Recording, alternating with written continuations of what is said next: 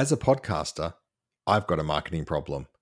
I can't upload my audio files onto Facebook, LinkedIn, or Instagram. But this is where Wave comes in. Wave turns audio files into engaging videos for podcast hosts like me for promotion across social media. In this episode, I talk through the 7 Ps of startup marketing with Baird Hall, the co-founder of Wave. Welcome to Fractal Startup Marketing, the podcast for founders who are frustrated that potential customers do not understand or they undervalue their innovative business solutions. My name is Jared Doyle, and each episode I interview founders who openly discuss how they're tackling the 7 Ps of startup marketing. We'll talk about a startup's pitch, problem, promise, persona, position, promotion, and propagation. In true startup fashion, we aim to learn through collaboration and discussion. Let's get into it. So, Baird, thank you so much for joining us. I appreciate it. I'm looking forward to chatting, Gerard. Great. So, first things first, let's jump straight into the first P, which is pitch, and have you pitch to everyone who's listening exactly what Wave is and what it does.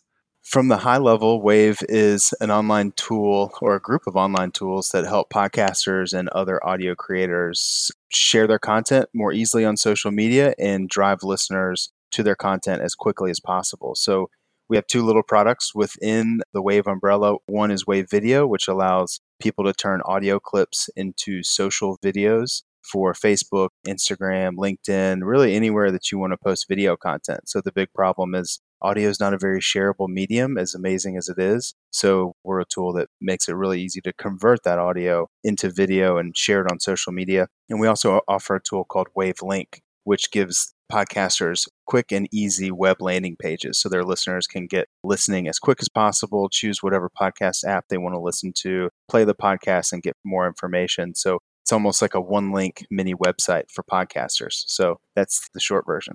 That's great. And I'm wondering if you can explain, how did you get into this? Like, how did this idea arrive? What's your origin story behind Wave? Because obviously it's not something that just turned up. There's probably a catalyst. I wonder if there's a story.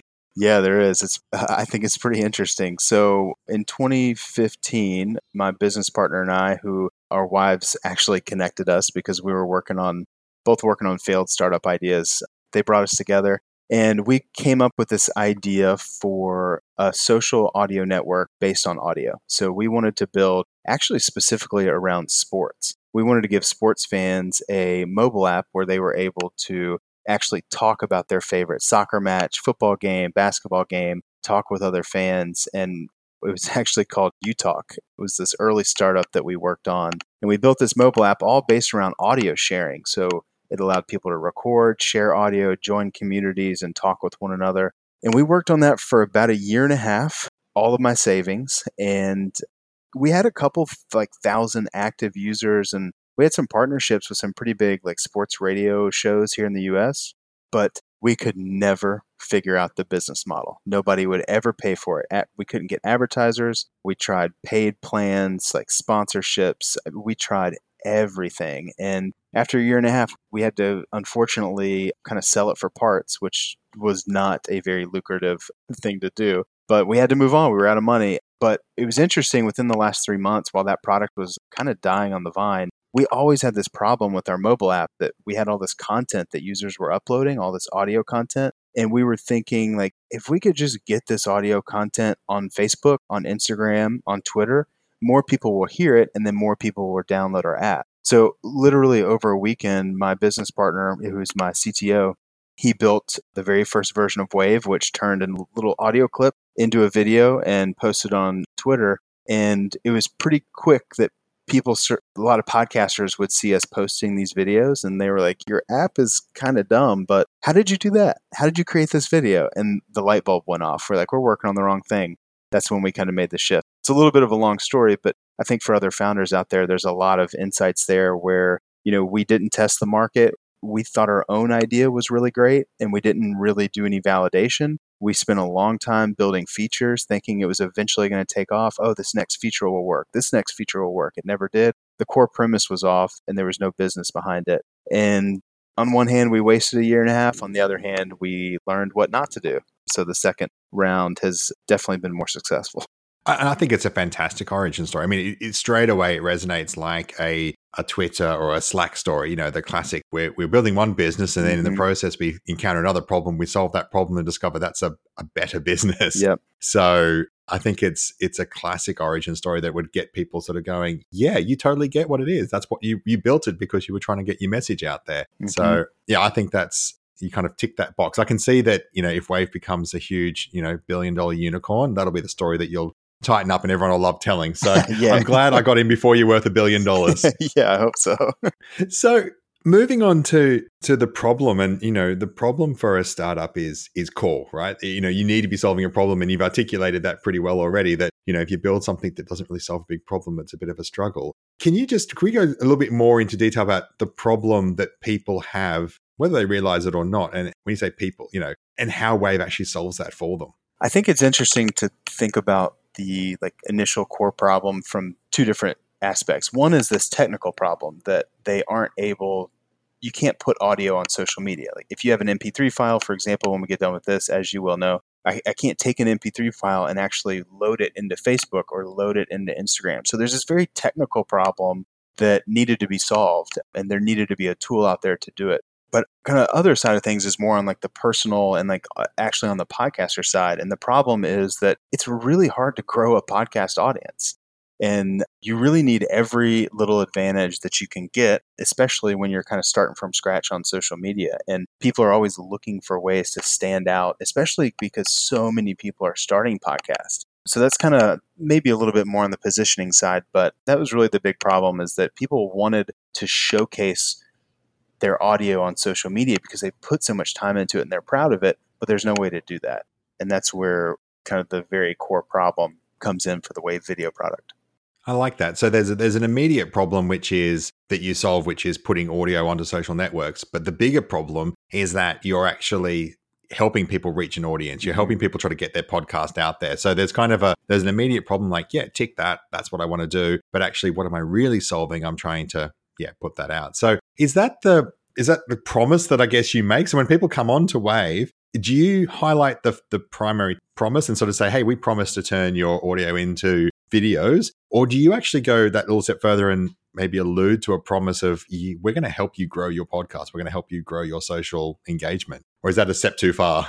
It's a step too far, unfortunately, because there's so much that's out of our control as far as what clip they choose, the branding, and if it's used correctly, yes, we can promise that. But a lot of times it's not, so we can't always promise you're always going to get new listeners, because there's a lot of other things that go into getting a listener from a call to action actually subscribe to the podcast. However, what we do promise is better social engagement. So whatever you're experiencing right now from an engagement standpoint, if you're only posting images, if you use Wave and post videos with the animated waveforms and the captions and the audio content, we can promise that you're going to be able to use your audio to get more engagement on social media, which is really what it's all about right now on social media. It's less about wide reach and more about how do I get my followers actually paying attention to what I'm posting and taking action based on what I'm posting. So that's probably where our promise lands right now. However, we do, kind of going back to the core problem we're solving for podcasters, is we want to help them get more listeners. So that's kind of where the company is going in the future, is what other tools can we build to completely take care of that funnel to get listeners from not engaged to interested to actually listening and subscribed. So that promise that you mentioned, that's the future of the company that we're hoping for. I like that. So there's, right. So if we go to use a Simon Sinek framework of sort of why, how, and what, there's an overarching why with your business, which is to help people like me get their message out there, get better social engagement. And that might manifest itself in a suite of different tools. Exactly. And each one of those are a different part of the puzzle to track it all through. Yeah, really like that. I can absolutely see where you're going with that.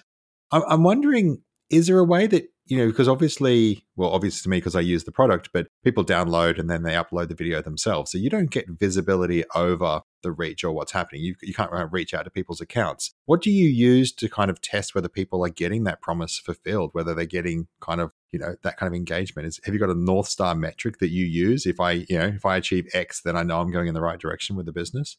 That's a good question. And you're exactly right. There's no way for us to actually see how the videos that are created perform on social media. We wish we could do that, but the whole reason this works is that the videos get downloaded and uploaded directly as native video files, and we don't have access to the social account once it's posted. So we're not able to see that. But as far as the North Star goes, really what we're looking for is just consistency. If people are using our product and they continue to use it over time, then that shows that they are, getting value out of it in some form on social media. Although we can't really quantify it, that's really what we look for from an internal standpoint.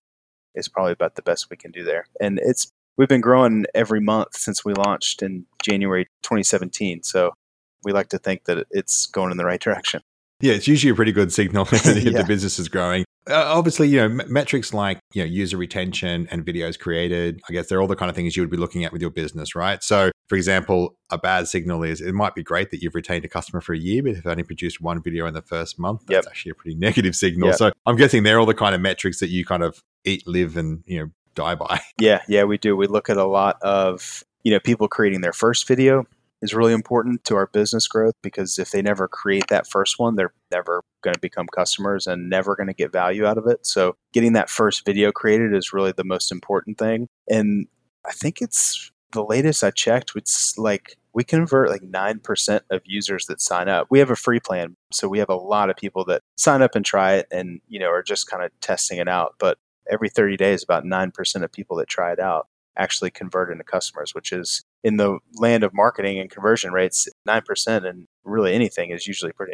impressive. So yeah, we look at that a lot. Yeah, I was going to say 1% is typically the freemium kind of thing. People sort of say like work on 1%. So I'd love to just dig into that a little bit about why you think that is. Do you think there's a case of like loss aversion there where people get kind of really, I've built this video and it looks really sweet. Yes, I definitely want to buy it. And I'm wondering, I can't even remember how I crossed over that chasm, right, between free and paid customer. But I'm assuming you've got some kind of like, hey, you can see it, but if you want to download it, you need to pay us. Or I can't even remember what it is now, but I'd love to dig into how you get that conversion rate. Yeah, so within the product, every free account gets a certain amount of time per month that they can create videos for. We're actually looking at upping that right now. Right now, it's just at 1 minute. So you can create one video, try it out, and there's a watermark on the video. So that's really the big thing, is that lets people really try it out, see the video. They can post it if they want to. But really, when you get that video file, that's usually when it clicks and you're seeing all the graphics moving at one time. You're hearing your audio. Usually looks really sharp just based on the design tools that we have built in there. And that's usually the aha moment when it kind of clicks over and when people subscribe. But yeah, the freemium model has really worked for us. And especially, podcasters it's a really, really wide range of podcasters out there, from, large corporations down to, people that are doing it out of their home for fun on a Tuesday night with friends. So the freemium model I think it's really fit our market very well. Yeah, I'm keen to just jump into that a little bit and talk about like the persona of your market and maybe how that's changed. So, I would imagine you would have had early adopters, and I don't know how early I was, but I'm keen to understand who you went after first, what that person looked like, and how that persona is maybe growing. Yeah, and I'm glad you brought that up just for other founders out there.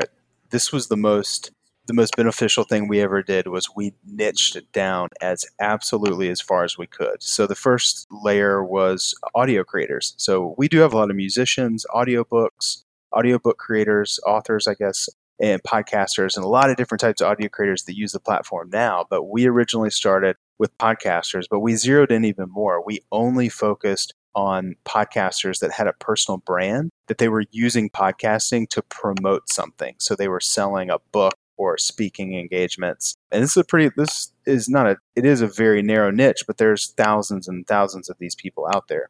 And we tested a lot of different areas, but this was the first niche that we really zeroed in on. And we focused just on people with personal brands that were really trying to promote themselves and, their course or their product, whatever it may be. And it just worked really well because social media is very, very important for them. And podcasting was kind of a new marketing tool. And they were all looking for ways to connect the dots there between the podcast and social media. So we really zeroed in on that first. We kind of got the business going. It took us really a whole year just to even start making money. It's been very consistent linear growth, 6% to 10% month over month. So it took a solid year for us to get a foundation to where we could really get up and going and focus on that to begin with. In the market you see yourself moving out to now that you've sort of got a foothold, you've got that market, you've definitely moved into the sort of the professional business podcasting market. So, people like me, one man, one person podcast, putting it out there. Where do you see that moving out to? What kind of personas do you think that your tool's going to be picked up by next? Yeah, I'd say the sweet spot for us right now is podcasters that they want to look like they have a video team that's putting together content for them, but they want to be able to do it themselves easily, quickly, and still make it look as good. So that's definitely the current persona. And going forward, it's really just all podcasters. We love the podcasting space. We've seen growth in it ever since we first entered. Well over 2, almost 3 years ago. And we're really doubling down just on podcasting and all podcasters, and really more moving from this one tool that solves social media and more how do we build a suite of tools for every podcaster that helps them. The way we look at it is the moment that they publish their episode, we don't help with recording or editing or anything like that. But once you publish it and you put it into your RSS feed, we want to build tools that help with every step of the growth and promotion phase and growing more listeners. So that's really what we kind of have our eyes set on going forward. Yeah. And look, the upsell, cross-sell thing is just so much easier to do. Once I'm sort of engaged, once I trust you and the company and what you're delivering, I'm much more likely to use your next tool than I am to kind of try someone completely new, because there's that fear factor, right? There's that fear that I'm going to make the wrong step. So that makes a lot of sense. I'm just wondering, also thinking about that fear factor and that, I guess, that psychology that people don't want to make the wrong mistake. Do you use lots of social proof in what you're doing? Because I know you mentioned like even the watermarked video. Do people actually put those watermarked videos out there? Yeah, definitely. There's a lot of that. And what's interesting though is we didn't really add the watermark until fairly recently.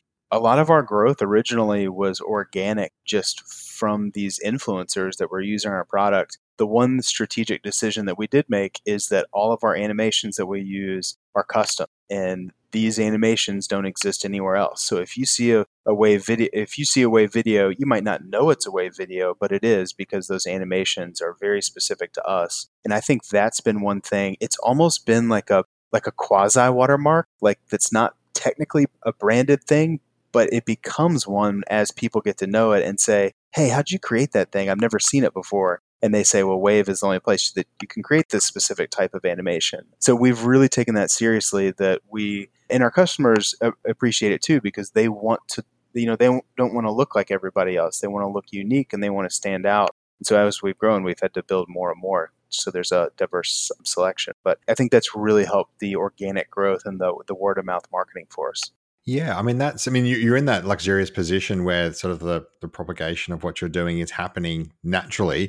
Do you track net promoter scores, or do you use sort of like business metrics to sort of guide that process? No, we haven't implemented NPS at all. We've thought about it, but it kind of feels a little too enterprise for us. One of our big metrics is churn, just looking at customers that cancel. And we actually implemented a tool for any other founders that are running a SaaS business. We implemented a tool called Bear Metrics, and they do a lot of analytics, all based on your revenue and Stripe, any income that comes through Stripe. But when somebody cancels within Wave, it goes through a process and we figure out exactly why they canceled. And the data that we've gotten there has really helped us figure out like what's missing from the product and why people are leaving. So that's definitely been a big metric to make sure that we are, if a lot of people were canceling because we were missing some feature or they weren't happy with the product, that would probably be our best indicator. But only about like 60% of our customers leave because they stop podcasting. So most of the people that we lose just quit podcasting altogether. And we were kind of a byproduct of that. So that's interesting, yeah, because you actually, you benefit from the upside, which is your market timing is fantastic. You're growing into podcasting. Podcasting's growing, so you go, cool, tick market position, or the market timing is great. Second tick is there's beginning to get saturation. Like it's like when apps first launched, the chance of you being a top 10 app podcast, the chance of me making a top 10 marketing podcast, pretty remote, right? So again, that frustration manifests itself in, I'm going to need tools like Wave. I guess the downside that you just articulated is eventually that frustration results in someone going, I give up on the podcasting thing. It's too hard. I don't get enough out of it. So you've got that's the downside of the wave you're riding, I guess. Exactly. Yeah. It's something that we've been battling, and we think we've kind of handled it as best we could. There's just naturally, the term is pod fading. People that, it's usually around episode 6 that people either decide they're going to stick with it or that they bail. I think that's what the statistics usually show. And that's about when they cancel. It's about 6 months in. They either decide they're all in on their podcast or they're jumping off. So I think the lesson there is, and I see this too with Subtitle now that we have a second product that's in it's a different market. It's video creators, not podcasters. But there's all these nuances and just very specific things about the little industry and niche that you're working in that you really need to understand, because metrics on themselves don't tell the story. You really need to, talk to people and figure out kind of what's driving these. What are some of the narratives that are driving these numbers? And then you can really kind of start putting things together and figure out where you can make some impact.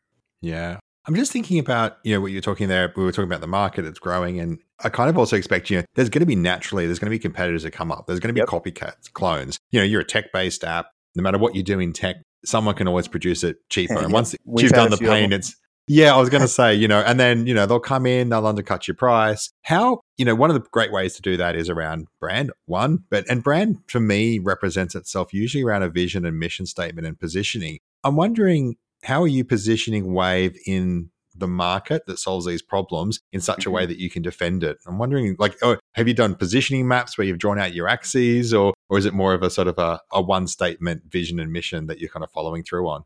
I'd say it's been a little less formal than that, mainly because it's been pretty easy. We've had definitely multiple competitors that have launched free versions of what we do.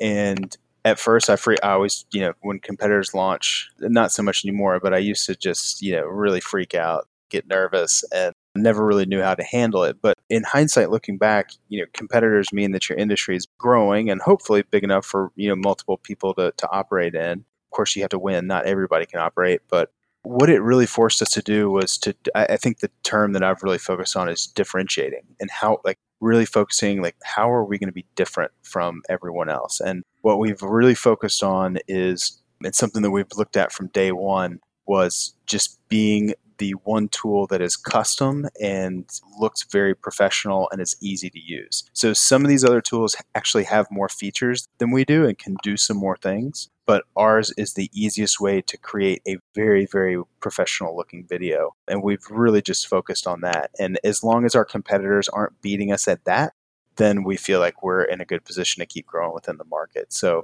it's definitely painful to see other people, launch competitors, but a lot of times it can be a good thing because it really forces you to look at your business and differentiate and kind of, grab your corner of the market and make sure you're holding it properly. Yeah. In preparation for chatting with you, I was thinking about this and thinking about your positioning, and I was trying to place it in my own head. And for what it's worth, I came to a very similar conclusion where I imagine the two axes based around ease, like speed and customization. And what I thought was interesting when I started to place you guys in my mental map was that, for a lot of users, customization is a positive thing. So, if you make a horizontal positioning axis and you go, okay, well, customization or less. So in other words, all the bells, all the customization and less. Now, what that means is it's also counted with time and effort. So what I felt with Wave was that, you don't offer a huge amount of flexibility, but I don't see that as being a bad thing because it means that I can pump out my videos pretty quickly. So I sort of thought, well, that's one side of it. And then I looked at the other side and went, the other thing you do is because you build custom animations, because it's in there, the quality tends to be a bit stronger. So I kind of came out, and particularly with the way you've got your translation tool, etc. So I kind of, when I imagine the top right of a positioning map for you guys, it's about speed, ease, and quality. And most of the competitors I see copy by adding more features. And you go, well, that's kind of cool. Like you can add that, but what you're going to do is you're going to add more time. And eventually someone's going to go, do you know what? Like maybe there's a little bit more customization, but it maybe doesn't look as polished in the end. And if it does, it's going to cost me 3 times as much time to do it. So I almost feel like Wave has to just always be the easiest way to quality, because when I think about your persona, your target persona, and again, completely being self-absorbed, I think about myself being your ideal customer. I've got limited time. Like I'm going to turn a section of this into a Wave video. Like I don't want to spend more than 20 minutes in there doing it, if I'm being honest. And are there features I'd like to have in there? Of course, I'm a customer. I always want to go, I wish I could do this. I wish I could do that. However, I think of it, you're like the Apple of podcast video. And it's like, yeah, okay, my iPhone can't do all the things. It doesn't do that picture in picture that Android does really well. But do you know what? It kind of works every time. So, yeah, I think, in my mind, that's where you guys are positioned. And I think if you can own that brand, which I think you are at the moment, I think it becomes highly defendable where people just go, do you know what? I just work with Wave because it works. It works every time, first time. It's easier, it's quality. And, look, maybe there's not 1,000 different animations I can throw in there, but the ones that are in there work and look good. So, why mess with it? Yep. Yeah, I'm really glad you said that because that's exactly what we try to do. And it's happened through a couple of ways. One is we really want to think through how can we take the design process not away from the user, but how can we just limit their need to make design decisions? So, having templates and animations that are kind of suggestive of where it should be placed and how it should be used. It just makes life a little bit easier. And maybe something that would be helpful to some other founders out there. And I had to learn this one the hard way, as I talked about with the first business that failed. The first business that failed, every feature request that came in, we rushed to build it, get it out, because we were like, customers want this and we have to get it done and we have to get it out to, get more customers in. It turns out that sometimes it's the loud minority that wants something. So 2 to 3% of your customers want something. The other 90% don't want it. So we've made big mistakes of adding extra features. And then the 80% of our customers that never talk to us, when we add that feature in, they come to us and like, whoa, this was so easy. Why did you make things more difficult? And we've had to backtrack a couple times and learn that tough lesson of, okay, we can't build every feature that people want. And we need to really build for that 80%. Or with some people we have a low price point. So for some businesses that have a high price point, it might even be the 20%. It might be more like that 80-20 rule. So that was definitely a big learning curve for me. But my business partner and I, we've kind of made a pact to balance each other out and say, hey, if we're going to do something, we need to A, justify it, and B, make sure that, our core user base is going to be okay with it. Yeah, I think if you keep positioning, if you make all the decisions around, is this going to be a feature that makes it easier or it increases the quality or the speed, then yeah, we'll do it. But if it's a feature where it adds another layer of complexity, then you're like, okay, maybe that's not what we want to do. Like, I'll be honest, I've wondered whether or not, there's a way to have 2 different sound files and we can change animations and 2 different talkers going back and forth. I thought that'd be really cool. And then I go, but imagine if that was in the workflow for everything that I did. And I'm like, no, I don't want that. So yeah, it's a give and take for sure. So last thing I sort of want to touch on is just around obviously the key bit, the promotion of Wave. Yeah. Of all the different things, you don't have to give away all the secrets, but of all the different sort of techniques you've used for marketing Wave, what's the one that you found you've had the most success or traction with? I'm thinking, social or influencers or anything like that. Yeah. I would say hands down, if I had to pick one, it would be really easy and I would choose blogging and SEO. One thing, as I mentioned earlier, we really focused to niche down, not just to podcasters, but to even more specifically to certain types of podcasters. And once we validated the market and we started bringing those customers in, it was, a lot of people are getting into podcasting and they're so thirsty for content, education, tips, anything that they can get their hands on to make themselves a little bit better at what they do. They love it. And the content really wrote itself. It was like, how do we help people podcast better? And that list of topics that we can write about is pretty much endless. And we've been doing that for 3 years now. That's where the majority of our traction comes from. I would say, the word of mouth marketing is really helpful as well, but that's not really a marketing tactic that you get. That's what you get from just building a good product. So as far as a specific marketing strategy that we employ, I would say blogging and SEO has been the best. So I'm just keen to dig a little bit deeper on the SEO thing. So there's a classic startup problem, which is you got to do SEO because you go, look, this is what I can do. I can spend a lot of time doing it. However, no one knew that there was a Wave SEO. Well, very few people would be looking for the Wave product because it's a solution that no one knows existed. That's the classic innovator's dilemma with SEO. There's no demand. So what did you do to actually find your target persona out there for an SEO target? Like what was the thought process and the strategy there to carve out a different, because it's different, right? You're not going after buying keywords. It's not like people searching for cheap APR credit cards. It doesn't exist, right? So what did you go after from an SEO point of view? We started really early, just hammering away at how-to pieces. So how to promote your podcast on YouTube, how to promote it on Instagram. So we would talk about how to something your podcast on all these different social platforms because that's what people were searching for. They were, it depends really on your audience, but a good example is someone that talks about fashion, they really want to share their audio on Instagram. So we needed to create articles that talked about how do you promote your podcast on Instagram. And all of them would mention Wave, but we talk about it in a lot of different ways. So it was just a lot of variations of the same thing, just how to be a better podcaster and how to promote your podcast more efficiently and more effectively. So we just wrote a ton of articles. That was really like the first year and a half. We do an article a week probably. And let me tell you, it's a lot of work and it's slow going, but it compounds over time and you can repurpose that content in a lot of different ways. We've done a good job of that. And when you do, it's just the most luxurious thing in our business. I think the thing that we appreciate the most is that people go on Google and they find us. It's amazing. And it takes a lot of work, but it definitely is worth the effort. It doesn't work for every market and every company. Everyone's different. Like you said, you may be just doing something that's so out of the ordinary that really people aren't even thinking about or looking at, but might need. But for us, people were at least looking for, how do I grow my podcast? And we could tap into that.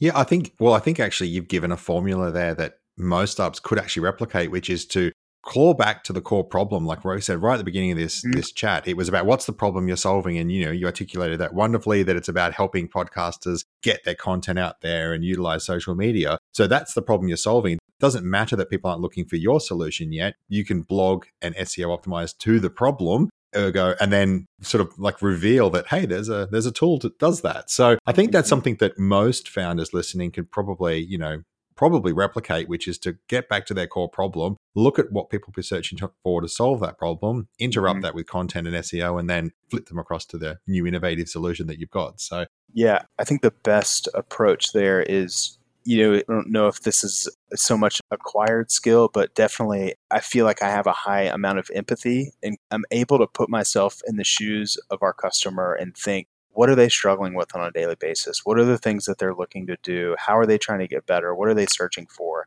And just write content for them. It's like, I'm not even an SEO expert. Honestly, I don't really know all the ins and outs of all the SEO tools and hacks that you can do. All I try to do is write helpful content for our customers and do it consistently, and the rest will work itself out. Now, an SEO expert, might have something to say about that, but it's worked pretty well for us. Hey, look, I've been doing SEO for 20 something years, and that's perfectly fine with me, Yeah. because this is the core, like you're aligned to what Google's trying to achieve. So it makes sense. Yep. And what I love most about what you just said there is, again, it wraps back to what we spoke about at the start, which was your origin story. We spoke about, okay, but how did you get into it? Why did you get into it? That creates the empathy because you're building a product that it started as a problem that you had. So you have that natural inbuilt empathy because you know exactly why you started the company. Ergo, you can find that positioning and you can find the right sweet spot. So I think without even planning it, we've managed to loop back brilliantly with the last couple of points back to the stuff we started at the beginning. So perfect. I'm gonna assume that was the most well-planned thing I've ever done, and just say, look, I like if people want to sort of, first of all, if they want to find you or follow your journey, how can they find you on social media? And then secondly, how can they find out more about your two products? I'm pretty easy to find. Pretty sure I'm the only Baird Hall out there. So you can find me on Twitter, Instagram, not really Facebook, LinkedIn as well. I try to be active there. So it's BAIRD Hall. That's usually the username for most of the accounts. So you can find me there. I would love to connect with anybody that has questions, or if I said anything that resonates or that I can dive more into, I'd love to chat. And then you can find Wave, which is WAVVE. So 2 V's is the tricky part of that one. You can just type Wave into Google and then we should pop up pretty much everywhere. And then the other tool that we didn't talk a lot about, but is a video captioning product for video creators, is called Zubtitle with a Z. You can find that pretty easily too. So definitely come say hi. If you go to Wave or Zubtitle, you get a little website pop-up that is slightly annoying, but if you type something in there, it comes straight to me and I'll chat with you. So that's an easy way to find me too. That's great. Well, we'll put the links in the show notes for people. And we're talking about hopefully being able to find some kind of like promo code that people might be able to use and get a little bit of a bonus for making it half an hour into this episode. Definitely. Yeah. If you're still listening and you need to promote some audio content, there's a promo code which will go in the show notes. It's just podcast in all caps that you can use when you're signing up for Wave, and that'll give you your first month free. And you could cancel before the first month is up, and so you'll pay nothing. So you can really try out the premium features completely free. And then if you need Zubtitle too, just reach out to me directly and we'll take care of it. We definitely want to help out all the listeners. Great. Well, thank you so much for your time today, Baird. It's been fantastic chatting with someone. I love it even more because it's as a user of the product, I get to kind of look under the hood a little bit. I appreciate it. So it's been great. You have a great day. And I hope everyone tries out that coupon code and gives Wave a bit of a try. Appreciate it. Thanks for having me on. Cheers.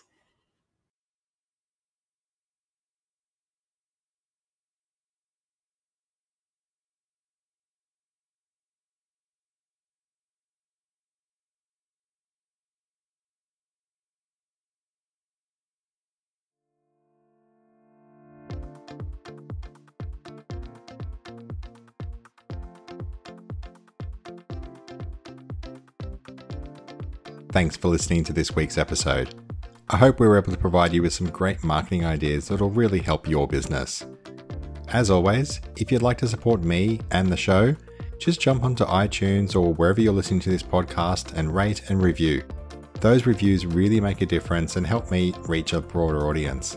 If you'd like to connect, the best way to find me, of course, is on LinkedIn, following me on social media, or just connecting. And if you've got ideas for future episodes or you're a marketer and you would like to appear in a future episode, just hit me up on LinkedIn as well. I'd be happy to have a chat. Thanks a lot, and I look forward to speaking with you next week.